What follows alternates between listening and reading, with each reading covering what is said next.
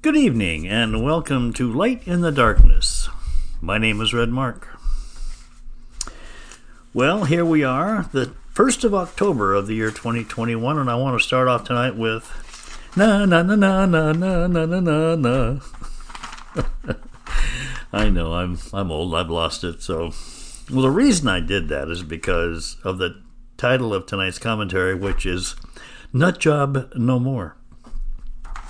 Finally, to start, even though these times we are living in are difficult to witness, it's nice to hear people finally saying, Red, that just maybe you're not such a nut job after all. I think back to all the countless conversations I've had with friends, family, co-workers, many fellow church members, and how in most all cases being written off as one of those end-time radicals. You know, the ones that always bother me the most were the pastors themselves. Pastors always, for the most part, wrote me off, totally. And without equivocation, I was again written off as a potential troublemaker, fear-mongerer, whatever other titles they could drum up. Even when I would say to them, but Pastor, 1/3 of the Bible is prophecy. Things and words like, that was for another time, Red, or these teachings are no longer relevant in our day. I had become the red plague of fear and mongering. Notice I didn't say black plague. I couldn't resist, sorry.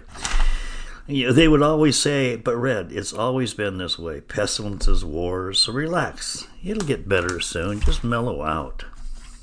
Now, at this point, I would remind them that what Peter said in chapter 3 of his second book, that scoffers would come in the last days, scoffing at what the watchman was foreseeing and soon coming, according to Bible prophecy. Yeah, I knew it was coming, but I didn't expect it to be mostly pastors and church leaders where I would get most of the rejection. In reality, most folks are just too busy to even consider what's taking place right now with careers, investments, sports, hobbies. Church people just didn't want to talk about it, just don't want to focus on the here and now. As is often the case, it takes one extremely disturbing event, like a 9/11 or the Indonesian tsunami, the Fukushima earthquake, to wake people up. But guess what? Now playing is the plandemic. Now, it's hard, of course, to find any good news about this ongoing so-called pandemic, but this, and the subsequent fear apocalypse that has since ensued. But guess what? More and more are starting to ask us nut jobs questions. Now, this is good news. I know I sound crazy, as I am seeing signs of people actually waking up. The global shutdowns have taken most of their livelihoods, a lot of them, sports, their various forms of entertainment, and it's forced them to pull their heads out of their sandpits and start looking up. Well, hallelujah. Like I said previously, before COVID, people put up with me. But now, again, the realization of something major coming has totally piqued their interest in these end times. Even my website is seeing much new interest because of it. And of course, I'm very excited that world conditions have evolved into increasing chaos by the moment. I know I'm sick. But once considered sick, to even think this way, people now are beginning to realize that the one and only real and true hope is drawing closer and closer by the moment. And hallelujah for that. For those who are seeking, the fear apocalypse is fading into the background.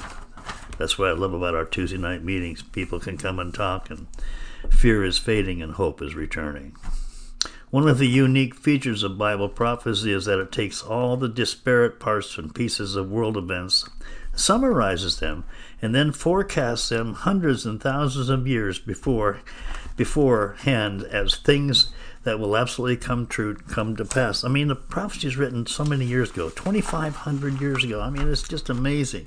In fact, Chuck Missler said it best when he said, the Bible is the only book that hangs its entire credibility on its ability to write history in advance without error.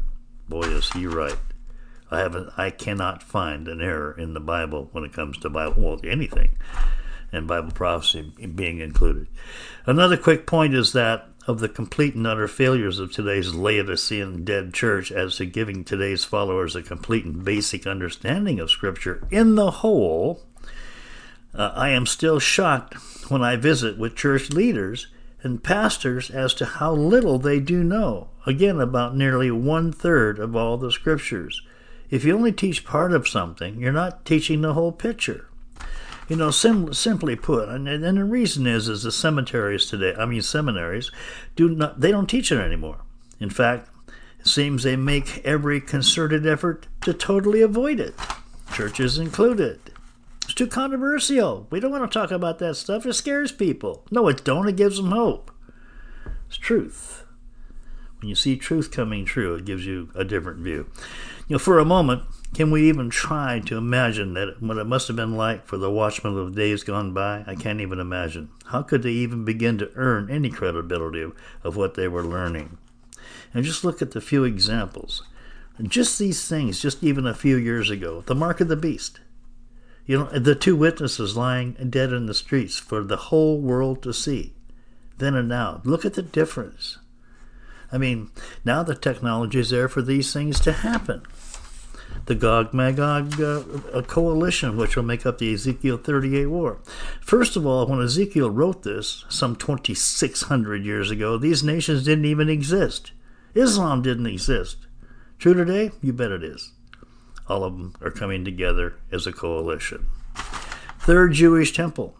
Now, during the writings of the prophets Ezekiel and Daniel, their prophecies were written around 570 to 580 BC, again about 25 to 2,600 years ago, about the time of the destruction of the first temple. And now they're talking about the third temple. They don't even know what happened to the second temple. In fact, the third temple is almost ready to. All they got to do is pretty much put it up. They got almost everything ready to go. It's amazing. It's coming soon. Global government's another one. The word global wasn't even in their dictionaries yet, but now the push for a 10-region global governance system is on the drawing board, and with the apparent soon collapse of the only superpower, which is America, it's all but a done deal. Well, the image of the beast. Not even possible to even begin to imagine when John wrote this in chapter 13 of Revelation 2,000 years ago. But now the technology is here, with holograms and everything else. No problem. What about the whore of Revelation 17, the world church? Beyond human concept then until now, and currently now living in the city of Seven Hills, which is Rome, is the most progressive anti-Christian pope in Roman Catholicism's history, which influences 1.3 billion of today's people on this earth. Unbelievable. Man. Okay, well, thank God the rapture. We will have the rapture of the true Christ-believing remnant. And to wrap up, once we see the final collapse of the United States, the remaining superpower, all the aforementioned will fall easily into place, especially with the rapture of the church. With the time we have left, us true remnant. With this time we have left, and I say that with emphasis, not a lot, let's spend every moment in prayer and witness as our rapidly approaching exit is imminent.